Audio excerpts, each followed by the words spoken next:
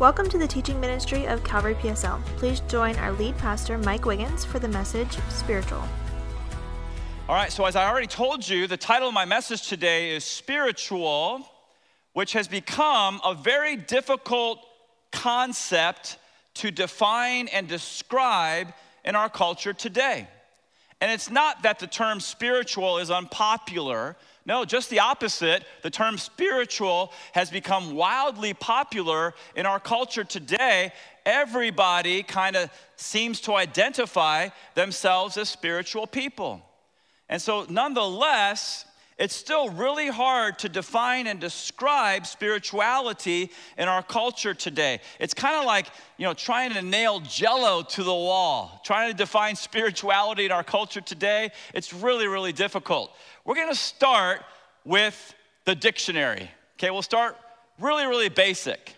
The dictionary defines spirituality in a very simple, straightforward way. It is the quality of being concerned with the human spirit or soul as opposed to material or physical things. Okay, that's fair enough. That's not complicated at all. But even though the dictionary defines spirituality in a very simple and straightforward way, you need to know that our society has adopted a way more complex way in order to tell us who spiritual people are and tell us what spiritual people do. And so some equate being spiritual with engaging in meditation. Other people say it's about practicing yoga. Still others say it's all about getting out into nature, right? Or getting involved in the arts. And still others say, no, it's all about contemplative reading or following the advice of psychics. And so the answers that we have to this one question, what does it mean to be spiritual? Really, in our culture, the answers are seemingly endless. And they're way out there too. Some people even include in their definition of spirituality meditating with crystals in order to gain a higher state of consciousness. And so now, while some of those things, like getting out into nature or getting involved in the arts, are great in and of themselves, even those things fall way short of what it means to be a spiritual person. So you have all these different definitions. Here's my question this morning. Who's right? Who's right about their meaning of spirituality? And the answer in our relativistic culture is that everybody's right. And if you have the audacity to say that you and your definition of spirituality is uniquely correct, well, you're just way too dogmatic. And that leads us to this very popular concept known as relativism. All right, so you need to know what this term means because it's what the majority of people in America believe today. The world we live in, very different than the world that our parents grew up in. This is what's adopted in our state universities. This is what most people believe. Relativism is the doctrine that knowledge and truth and morality exist in relation to culture, society, or historical context, look at this, and are not absolute. All right, so the idea behind relativism is that there is no absolute truth that transcends all cultures or applies to all people. No, the truth of the matter is, according to them, is that all truth is relative from culture to culture and from person to person. What does that mean? That means that if you, as a Christian, have the audacity to say, I believe Jesus is the only way to God, and you base that statement on the absolute truth of what Jesus said in John 14:6. Jesus himself said, I am the way, I am the truth, I am the life. No one comes to the Father but through me. If you assert that in our culture today, the relativists will say, and I quote, you Christians are way too dogmatic. Have you ever heard this? Your truth is your truth. My truth is my truth. You want to hear the real truth this morning? Relativists who look at Christians as being too dogmatic should actually look in the mirror, because they are just as dogmatic about what they believe in as we are about what we believe in. Their assertion that all truth is relative is actually a very dogmatic statement. And if you don't believe me, just try challenging them sometime about that statement. See the response that you get. And their assertion that all truth is relative is also a self-defeating statement. Now, if you're with me right now and you're thinking, I want you to say amen. Get this, because you got to understand the culture. And listen, God loves everybody. He wants us to reach our culture, so we got to understand where they're coming from. Their statement, all truth is relative, is a self-defeating statement, because on one hand, they reject that truth is absolute, but on the other hand, they believe their truth absolutely. Ironically, they believe their statement, all truth is relative, does in fact transcend all cultures and apply to all people. And our question to them needs to be, well, how? If all truth is relative. You see, their statement is self-defeating, therefore their belief system absolutely crumbles. My suggestion is this: if you want to define and describe the term spirituality, we shouldn't look to imperfect man, we should look to the perfect God for his definition. All right, so where do we find God's definition for the term spirituality? We find it exclusively in his word. Ladies and gentlemen, we should never make any apology for this verse. I'm going to quote to you right now. Paul, under the inspiration of the Spirit, writing to his young pastor protege Timothy, said in 2 Timothy chapter 3, verse 16, that all Scripture is given by inspiration of God. That word inspiration literally means to breathe out. All Scripture is given by inspiration of God and is profitable for doctrine, for reproof, for correction, for instruction in righteousness, that the man of God may be complete, thoroughly equipped for every good work. And so as we today open our Bibles, and I hope you have a Bible open before you, either in book form or in phone form, but as we open our Bibles today and we go through, listen to this, the God-breathed text that we're looking at today, we're gonna see that the Apostle Peter will tell us all about what true spirituality is really about.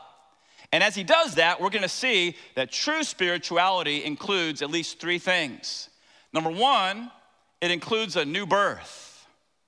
Number two, it includes a new family. And number three, it includes a new appetite.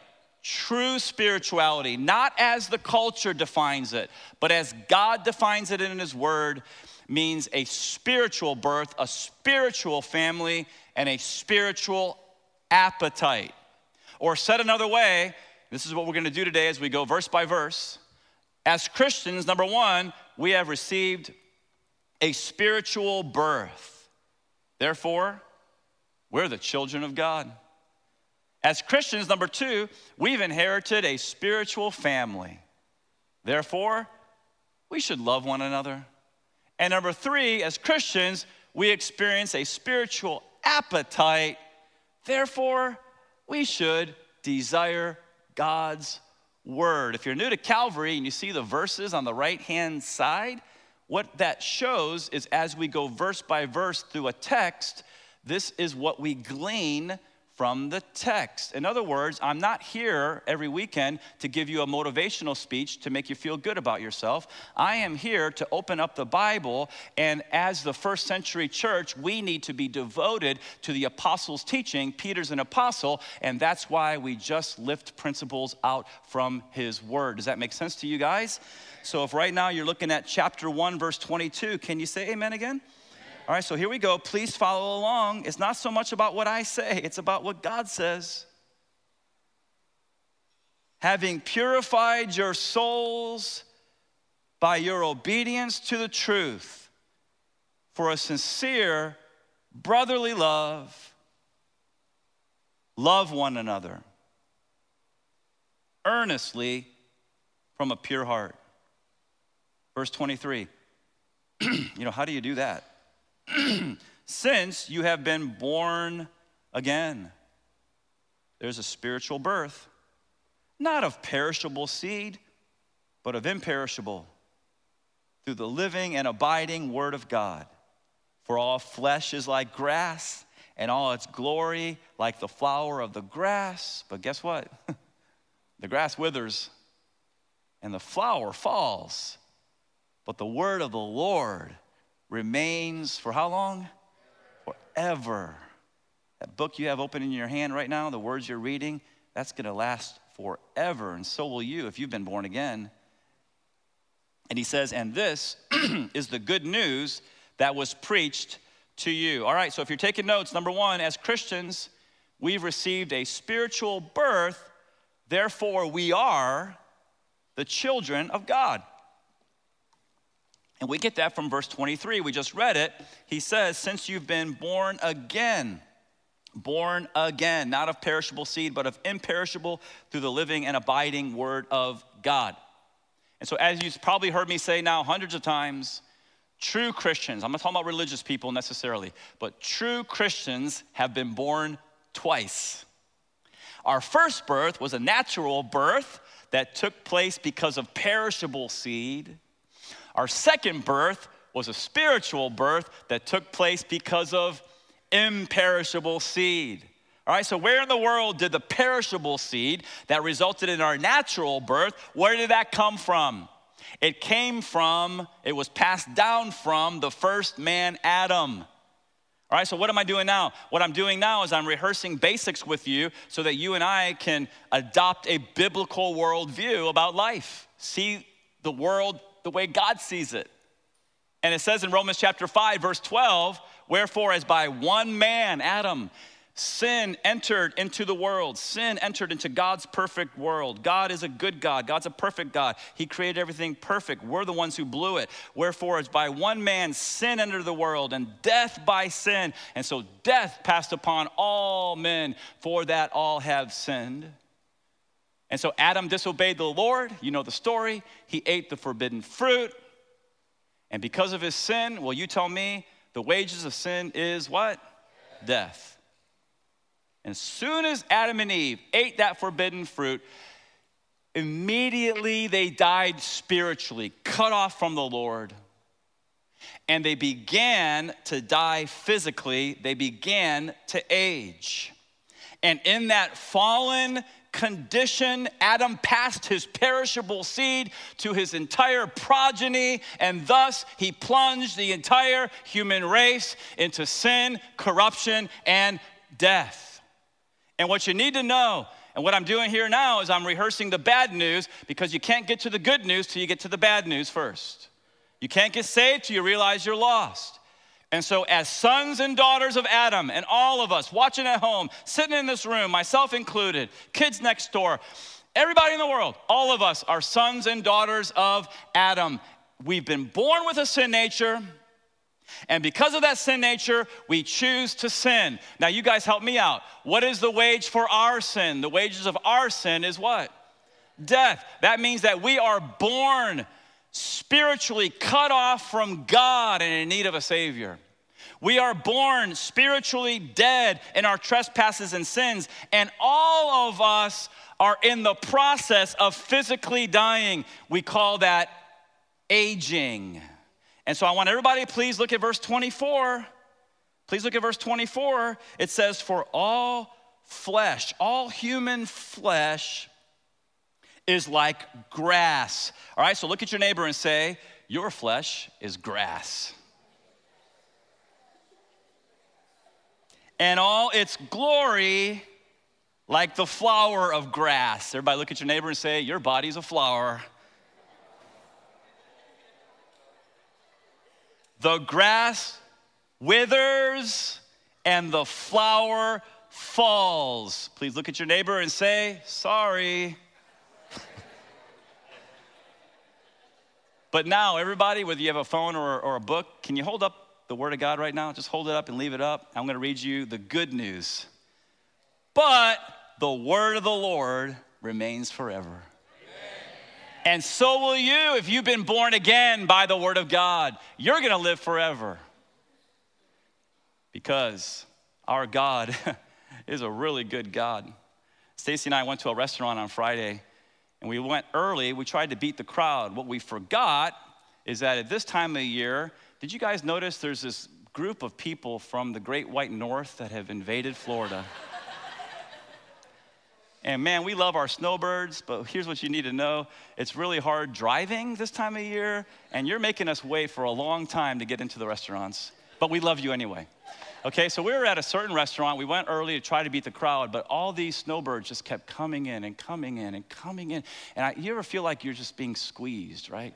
And so they were not practicing social distancing, by the way, in this restaurant. And even I, and that takes a lot, I got uncomfortable. I was like, waitress, can we go sit outside? And so we went and we sat outside to have our dinner. And I looked into the window and I saw all those people in this restaurant, right? And as I'm looking at all these people, I'm thinking about my text because I'm preaching this weekend. And I thought, man, that's a lot of withering grass. And that's a lot of falling flowers in there. Man. But then later I got convicted. You know why? Because my grass is withering and my flower's falling as well. And ladies and gentlemen, if you're honest with yourself, we can deny this stuff, but if you're honest with yourself, you've got to admit that your grass is withering and your flower is falling as well. But the good news is, if you've been born again by the Spirit of God, one day you and I are gonna turn in these mortal bodies and we're gonna receive an immortal body from the Lord. It's gonna be absolutely awesome. Somebody says, I don't like talking about getting old. Well, listen, we're realists. And we're just talking about the ramifications of the fall. Did you guys know that the Apostle Paul was even more brutal in describing the results of the fall than even Peter? Look at what Paul said. Paul said, you were dead. Thanks, Paul. You were dead in the trespasses and sins in which you once walked, following the course of this world, following the prince of the power of the air, among whom we all of us, no exceptions, we all once lived in the passions of our flesh, carrying out the desires of the body and of the mind. And were by nature children of what? Wrath. Wrath's coming. And we were by nature children of wrath like the rest of mankind. All right, so you want to be real? Who were we in our BC days? God, through Paul, Ephesians 2, says that you and I were spiritually dead people, and we're following the world, we're following the flesh, we're following the devil. All right, so what was needed in order to make us spiritually alive? We're talking about being spiritual today. We're talking about not adopting the culture's definition, but adopting God's position on the matter. And so what does it take to make us spiritually alive? What does it take to make us spiritual people? Meditation? Yoga, getting out into nature, getting involved in the arts, contemplative reading, following the advice of psychics or mediums, meditating on crystals. No, all those things are erroneous. They're wrong. Why? Because all those things are man's solution to the problem, and man can't solve this problem. There's only one person who can solve this problem, and that's why in the very next verse, Paul opens it up with these two words, but God. God is the only one who can solve our problem of being dead in our trespasses and sins. And until you come to that place in your life, you'll never be born again. You'll never receive true spiritual life. And you'll never understand what it means to be a spiritual person. But God, and if pride right now is welling up in your heart, you need to humble yourself so that you can be born again. But God, being rich in mercy because of the great love with which he loved us, even when we were dead in our trespasses, look how good God is. He made us alive together with Christ. by your efforts, your works, because you're so awesome? Is that what it says? No, your grass is withering, and so is mine. Your flower is fading, so is mine. By grace you have been saved. And he, Christ, has raised us up, or God has raised us up with Christ and seated us. Talk about being spiritual. Look at this. God has raised us up with Christ and seated us with him in heavenly places in Christ Jesus. How did God make us spiritual people? He made us spiritually alive with Christ by granting us a spiritual birth through his word. That's exactly what Peter said in verse 23. Please look at it again. Since you have been born again, not of perishable seed, but of imperishable, through the living and abiding word of God. Jump down to the very last sentence in the chapter. He says, and this word is the good news, the gospel, that was preached to you. All right, and so whenever that time was when you responded to this good news and you received Christ as your Savior and Lord, John the apostle says something very special happened. He says, but to all who did receive Christ, who believed in his name, he gave the right to become whose kids? God's kids, children of God. Look at this, who were born not of blood, nor of the will of the flesh, nor of the will of man, but of God. The question you got to answer here today, the question you got to answer if you're home right now and you're watching is this. Have you allowed the Spirit of God to take the Word of God in order to make you a child of God? Have you been born again by imperishable seed? Have you responded to this good news? Are you still trying to work your way to heaven? Are you still thinking that you're so awesome that God's going to accept you? Or have you come to the cross and fallen on your face and realized that Jesus Christ is your only hope, and you turn to him in repentance and faith and receive him as your Savior and Lord? If you'll do that, he will make you a spiritual person. And what do spiritual people do? Well, the answer to that is in verse 22. Okay, we're going to jump up one verse. He says, having purified your souls by your obedience to the truth for a sincere brotherly love. Here's what spiritual people do. Look at this. Love one another earnestly from a pure heart. Love one another. If you're taking notes, as Christians, not only have we received a spiritual birth and become children of God, but number two, as Christians, we have inherited a spiritual family. Therefore, we need to love one another. And so whenever that day was, that glorious day when you turned to Christ in repentance and faith and received him as your Savior, not only did you become a child of God, you inherited a whole bunch of brothers and sisters. And so look around, ladies and gentlemen, welcome to the family of God. And by the way, we're going to hang out for a really long time together, forever and ever and ever.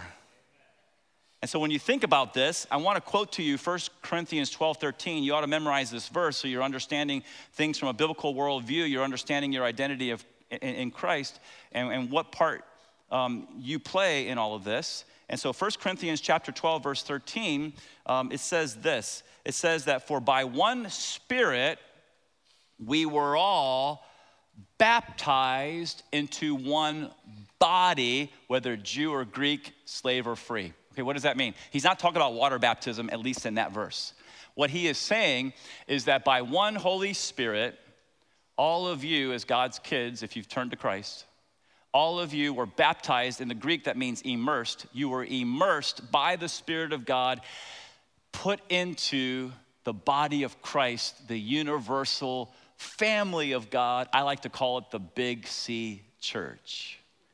And right now, in all places around the world, there are people who are calling on the name of the Father through the Lord Jesus Christ with the help of the Holy Spirit. And no matter who they are or what color skin they have or how much money they have in the bank or whether they're male or female, they, like you, are kids of God, and they are your brothers and sisters in Christ. And so we're part of this Big C Church. But everybody who's part of the universal church really needs to find and plug into a local church. Listen to the word of God. Hebrews 10:25. Not forsaking the assembling of yourselves together, as is the manner of some, but encouraging one another all the more as you see the day of Christ approaching. And so we need, if we're part of the Big C church, we need to find a little C church, and we need to get involved in that little C church. And one of the things we do is that we gather together, and we don't forsake the gathering of ourselves together. Now, I totally understand in this climate of COVID, if someone is advanced in years or they're immunocompromised and they're watching right now from home, you need to know that you are just as much part of this local church as anybody who's sitting in this church right now. In fact, church family, can we welcome everybody who's watching, because they're absolutely part of us. I get it. I totally get it. And you can come back when you feel comfortable to come back if you're advanced in age and immunocompromised. I completely get it. But what I want you guys to know who are watching from home is that you're still part of the church. And you can continue to be part of the church by watching. You can continue to be part of the church by opening your Bibles and engaging with the message. You can continue to be part of the church by joining a small group. And if you're not comfortable joining a small group, we have online groups.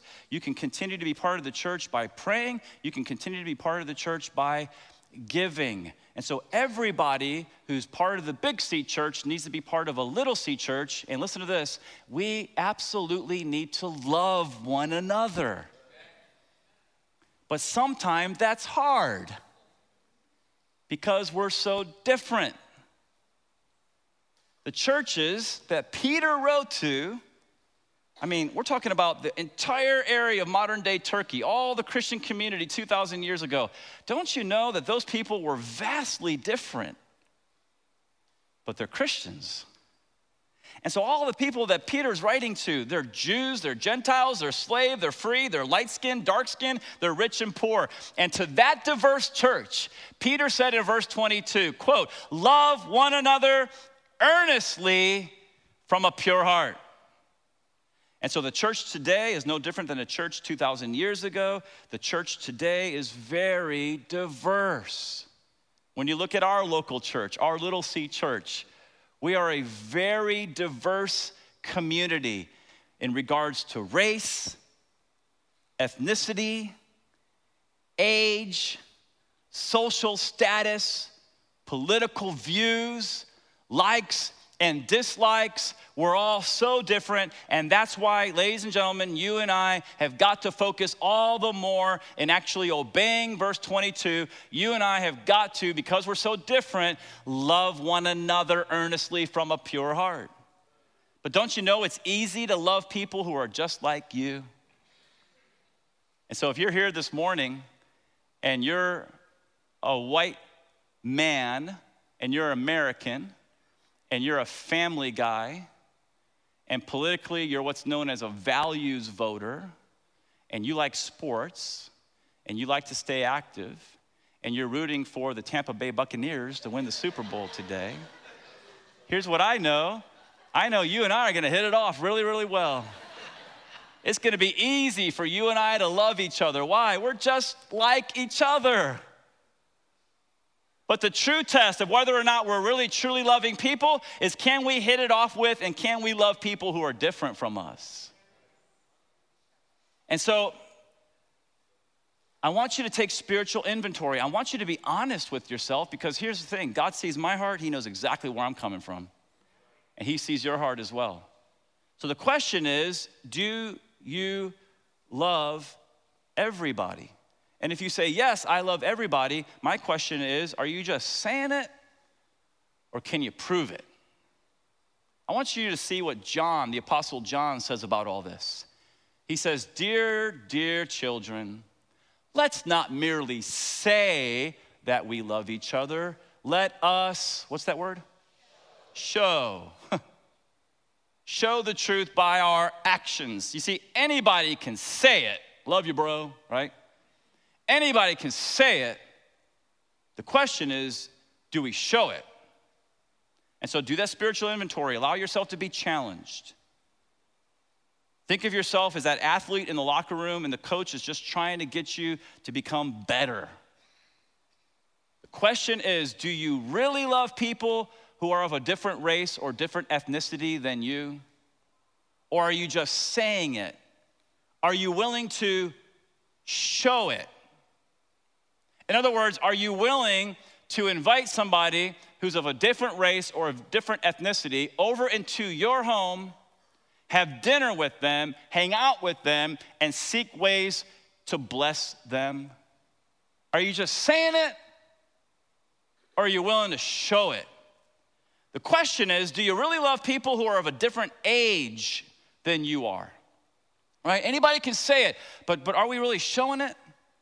And so if you're here today and you've been married for a while, and you've had a great marriage, nobody has a perfect marriage, but you've had a good, solid marriage, and let's say you've been married 20, 25 years, hey, are you willing to show your love for a different age group by inviting a young married couple into your home, having dinner, hanging out with them, spending time with them? Because here's what I know. They will glean more from your life stories and encouragement than they'll ever glean from a book.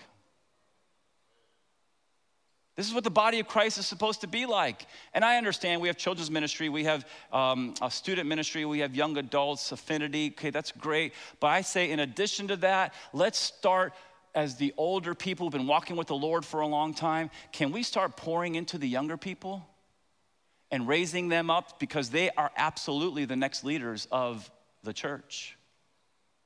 Do you really love people who have a different political viewpoint than you do? You say, you're crossing the line now, Pastor. No, here's what I know. That if we allow our political views to trump our love for one another, no pun intended, if we allow our political views to trump our love for one another, how in the world is the world gonna ever know that we're his disciples? John 13:35, Jesus said, by this all people will know that you're my disciples if, it's a big if, you have love for one another. Not blasting each other on social media, but loving each other in spite of our differences. It's absolutely an embarrassment the way Christians have treated Christians in the last 6 months. Not even talking about how Christians treat non-Christians in the last 6 months, but it's an absolute embarrassment the way Christians have treated Christians over politics in the last 6 months. And what we're forgetting is that as Christians, what we have in common far outweighs our differences. Look at what we have in common as a spiritual family. I don't care if you're Republican, I don't care if you're Democrat, I don't care if you're independent or something else. If you're a born-again Christian, you and I have the same Father in heaven who chose us before the foundation of the world. You and I have the same Savior who took on human flesh and bled out on a cross to pay for our sins and rose again.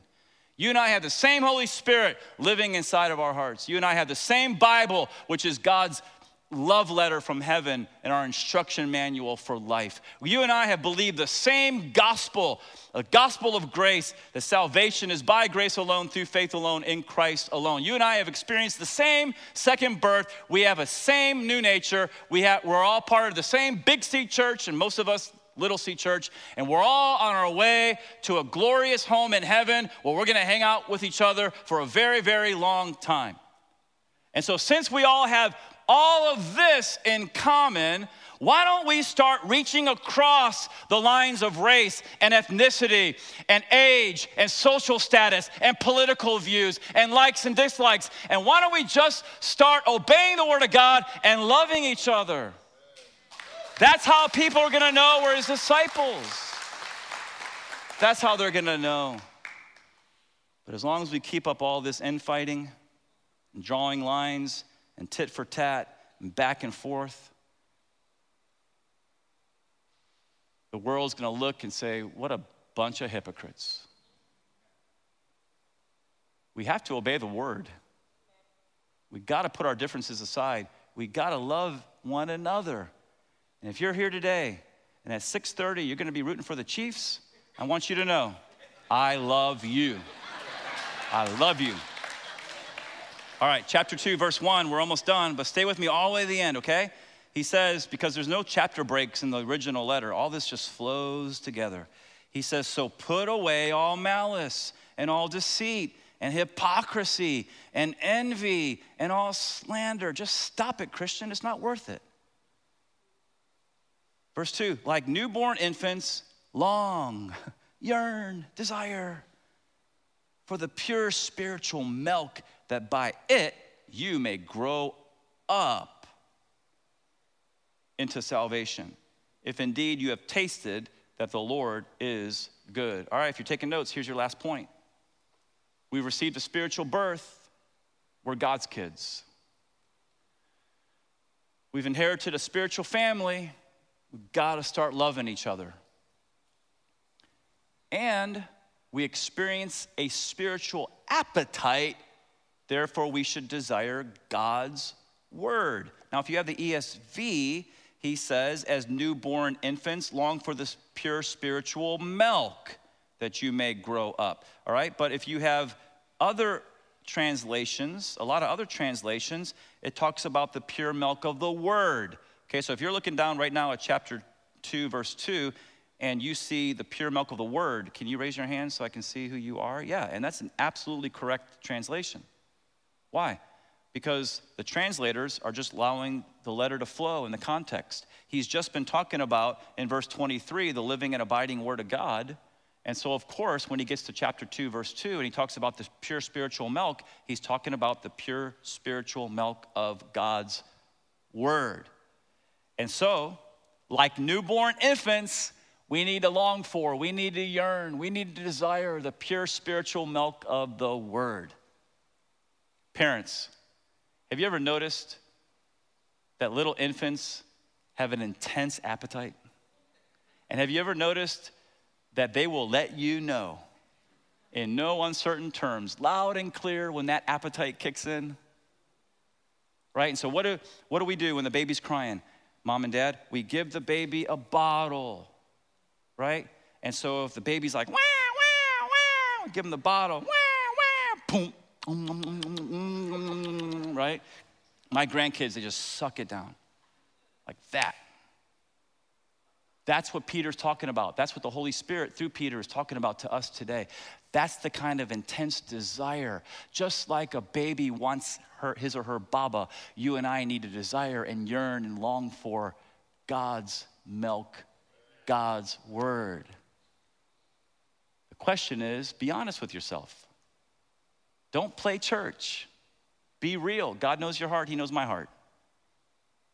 Do you have an intense desire for God's word?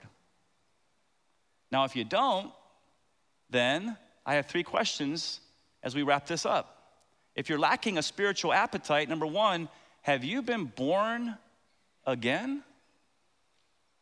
Because here's what I know. If a kid is physically alive and healthy, that kid wants to eat. And so if you and I are spiritually alive, we're gonna have a spiritual desire for this book. It's just gonna be there. But if we've never been born again, then it's no wonder we don't wanna read the word. It's no wonder we don't wanna go to church. It's no wonder we don't wanna hear some preacher talking for 40 minutes. So have you been born again? If not, turn to Christ. And this time, do it genuinely, in repentance and faith, knowing that he's the only way. You can never work your way. He did all the work. Receive him as the Savior and the Lord of your life. And he will absolutely give you spiritual life, and then you'll have a spiritual appetite. If you don't have a spiritual appetite, number 2, have you been filling up on junk food? Because what I know is if I'm driving home from work and I pull into Publix, and I go in there and I buy 2 king-size Snicker bars, and I eat those things down and then hide the wrappers so my wife doesn't see them. You know, I'm not gonna be very hungry for that healthy meal that she's got prepared for me at the end of that day. And in the same way, ladies and gentlemen, if we are filling up on TV and Netflix and Facebook and video games. And the older generation is like, yeah, those kids, video games all night long, hour after hour. Well, listen to the next one. If you're filling up on evening news shows, by the way, they're so unkind to each other. And we think that because somebody on a news network is unkind, that we as Christians have the right to be unkind. Who's our master? CNN or Fox or the Lord Jesus Christ? It's time to grow up. But we're filling up. If we're filling up on TV, Netflix, Facebook, video games, news shows, sporting events, romance novels, right? It's no wonder we don't have an appetite for the word. Now, I didn't say any of those things were in and of themselves wrong. Well, romance novels, yeah, okay.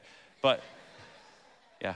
But if you're filling up on all that stuff, it's no wonder your appetite for God's word is minimal. And then number 3, are you exercising?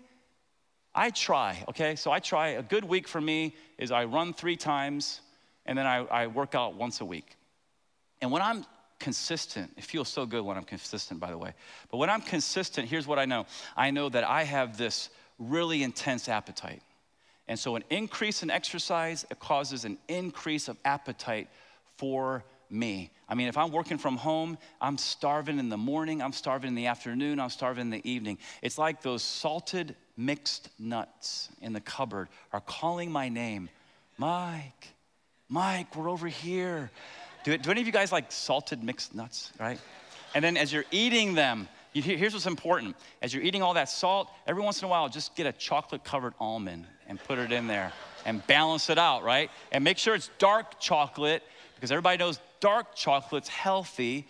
You can eat as much dark chocolate as you want, I'm just kidding about that, all right? But increased exercise, increased appetite. Decreased exercise, not so much appetite. What does that have to do with Christianity? Everything. Because here's what I know. If we're active in our faith, if we repent of our churchianity and start getting into true Christianity, if we get active in our faith, if we find a Little C church, if we start serving somewhere in that church, we start sharing our faith as God opens doors with people, telling them about Jesus. As we're active, our appetite is going to skyrocket for the Word of God. But if all we do is come 2-3 times a month and sit in a row, and we're playing churchianity, it's no wonder we don't want to read the Bible. You say, well, what should we do? Well, I'm going to close with this. How many of you guys have been to Discover Calvary? Please raise your hands if you've been to Discover Calvary before. Okay, so that's like 10% of you. And so we have a Discover Calvary class at the end of this month. I want to encourage you to go. And in that class, what you're going to learn is that if God is calling you to this local church, you got to connect, you got to grow, and you need to invest. That means that you connect in lots of different things. I'm not going to go through all these, but you connect in a weekend service, right? You connect in our Discover Calvary class. You make a commitment to a local church, and then you begin to grow. The first step of obedience after someone receives Christ as their Savior and is saved, the first step of obedience is baptism. We baptized 11 people Thursday night. It was so awesome. Thank God for that. And so if you've never been baptized since you've received Christ, you need to be baptized and then engage in the message. Man, come, open your Bible, follow along, take notes, right? Get into a Calvary group, get into a Calvary class. Start having personal devotions every single day with the Lord, and then invest. Serve somewhere. There's so many opportunities to serve in this local church. Get involved in sharing your faith with others, and give of your tithes and give of your offerings. If you're in the Big C church, man, make that commitment to a Little C church. Here's what I know. If you're with me, say amen. Here's my last statement. If you're with me, say amen. Here's my last statement. We got to repent of churchianity. And we got to get into true Christianity.